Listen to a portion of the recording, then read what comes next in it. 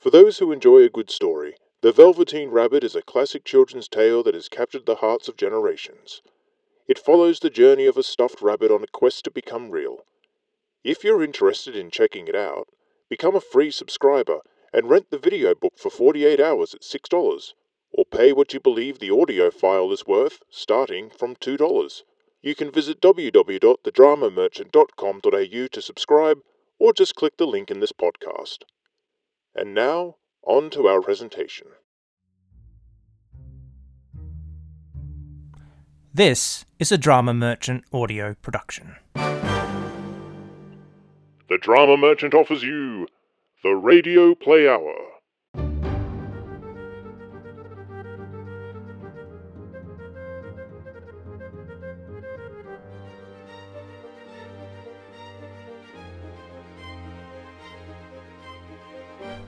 Welcome, ladies and gentlemen, to the Radio Play Hour, a unique audio experience as we revive classic radio dramas, feature new works, workshop ideas, and indulge in some good old-fashioned audio storytelling. I'm the Drama Merchant, your host, and in this episode I'm thrilled to present Winnie the Pooh and the Honey Tree.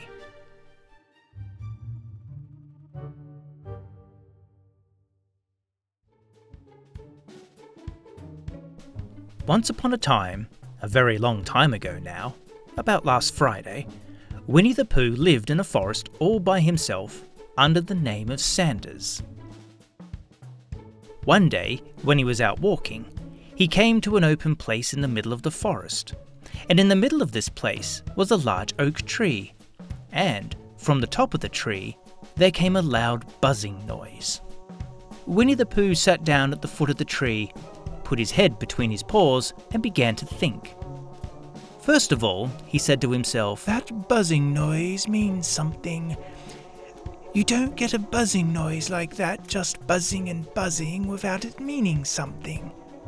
If there's a buzzing noise, somebody's making a buzzing noise.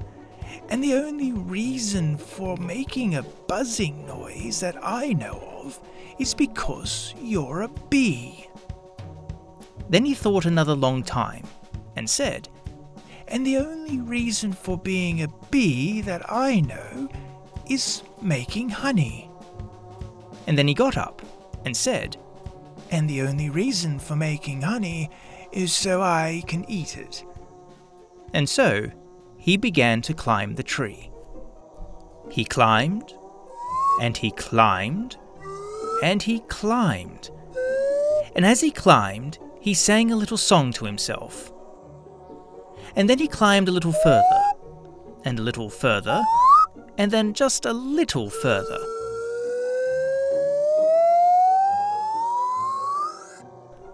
By that time, he thought of another song.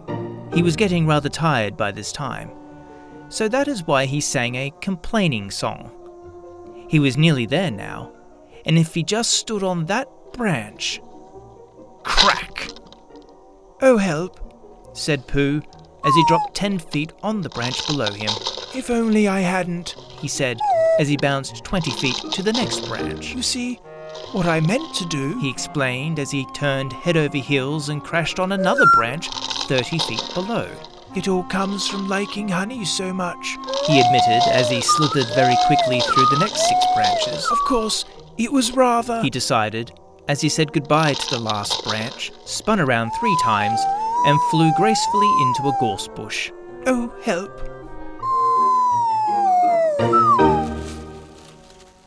He crawled out of the gorse bush, brushed the prickles from his nose, and began to think again. And the first person he thought of was Christopher Robin.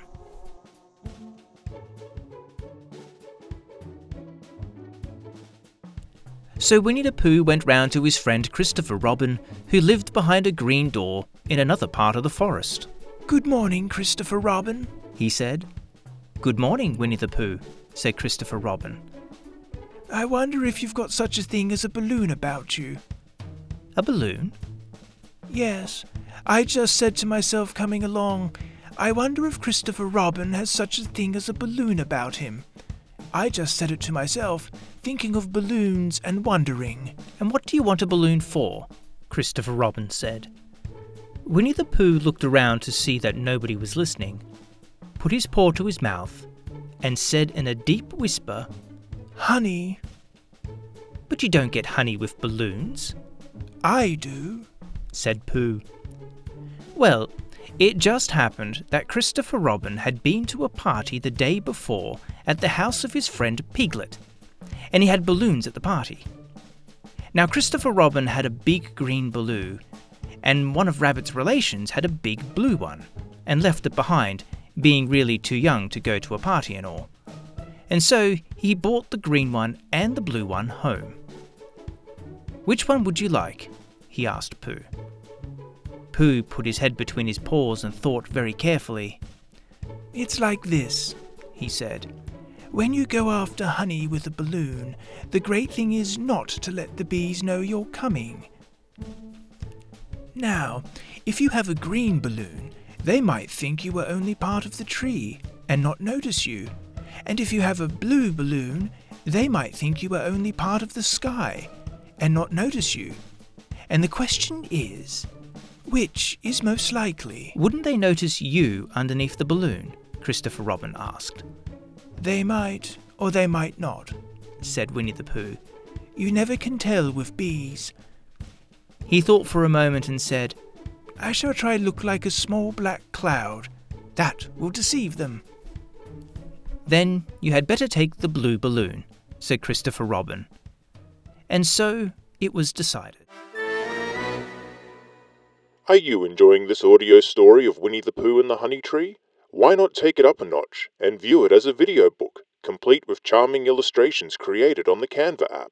Sign up as a free subscriber and rent the story for 48 hours at $6, just like the good old days of video stores. Enjoy unlimited views and listen to the story without any interruptions. And now, back to our story. Well, they both went out with the blue balloon, and Christopher Robin took his slingshot with him, as he always did, and Winnie the Pooh went to a very muddy place that he knew of, and rolled until he was black all over, and then, when the balloon was blown up as big, Christopher Robin and Pooh were both holding onto the string. He let go suddenly, and Pooh Bear floated gracefully up into the sky, and stayed there, level with the top of the tree, and about 20 feet away from it. "What do I look like?" shouted Winnie the Pooh down to Christopher Robin. "You look like a bear holding onto a balloon," Christopher Robin said. "Not," said Pooh anxiously. "Not like a small black cloud in the sky?" "Not very much." "Ah, well, perhaps from up here it looks different. And as I say, you never can tell with bees." There was no wind to blow him nearer to the tree, so there he stayed. He could see the honey, he could smell the honey, but he couldn't quite reach the honey. After a little while he called down to Christopher Robin. "Christopher Robin," he said in a loud whisper. "Hello?" "I think the bees suspect something." "What sort of thing?" "I don't know, but something tells me they're suspicious." "Perhaps they think that you're after their honey." "It may be that. You never can tell with bees." There was another little silence, and then he called down again. "Christopher Robin?" "Yes?" "Have you an umbrella in your house?" "I think so." "I wish you would bring it out here, and walk up and down with it, and look up at me every now and then, and say, 'Tut, tut, it looks like rain.' I think if you did that, it would help the deception which we are practicing on these bees." Well, Christopher Robin laughed to himself and said quietly, "Silly old bear," and went home for his umbrella.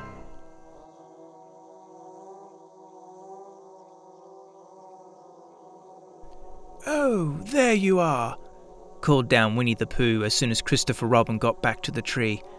"I was beginning to get anxious. I have discovered that the bees are now definitely suspicious." "Shall I put up my umbrella?" he said. "Yes, but wait a moment. We must be practical. The important bee to deceive is the queen bee. Can you see which is the queen bee from down there? No. A pity.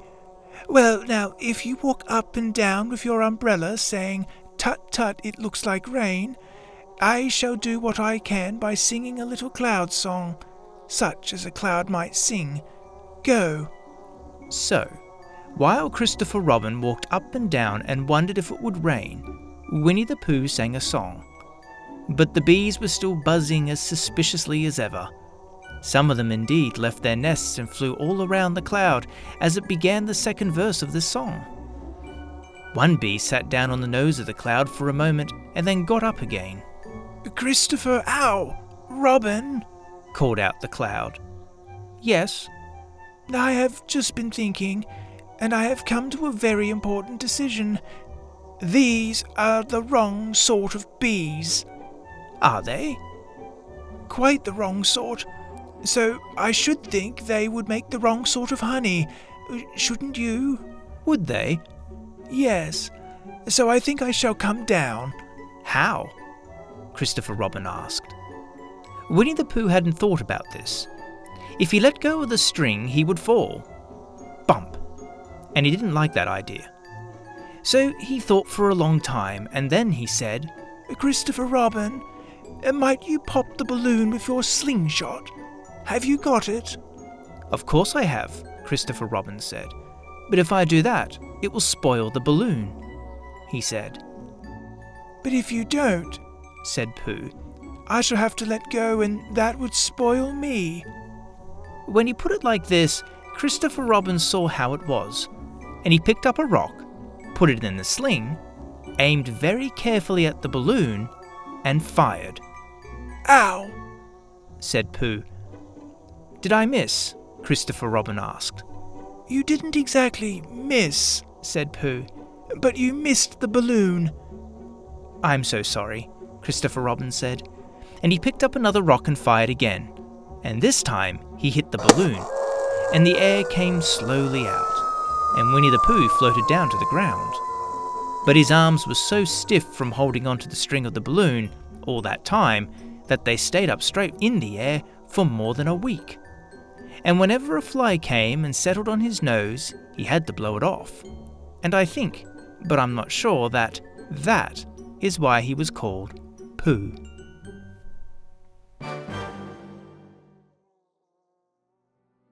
You have just heard Winnie the Pooh and the Honey Tree, narrated and edited by Nathan Schultz, with music by Kevin MacLeod and sound effects by Nathan Schultz. If you enjoyed this production, head over to the Drama Merchant website. You can pay what you think is fair for the next 30 days or become a member, unlocking access to individual stories and playlists. Your contributions help us produce future audio productions. Additionally, we love to hear your thoughts. Leave a review on the Drama Merchant Facebook page or on the post featuring this episode. All constructive feedback is appreciated. Don't forget to subscribe to the Drama Merchant for free and receive emails, access to blogs, and updates on future radio plays and audio stories. Goodbye for now.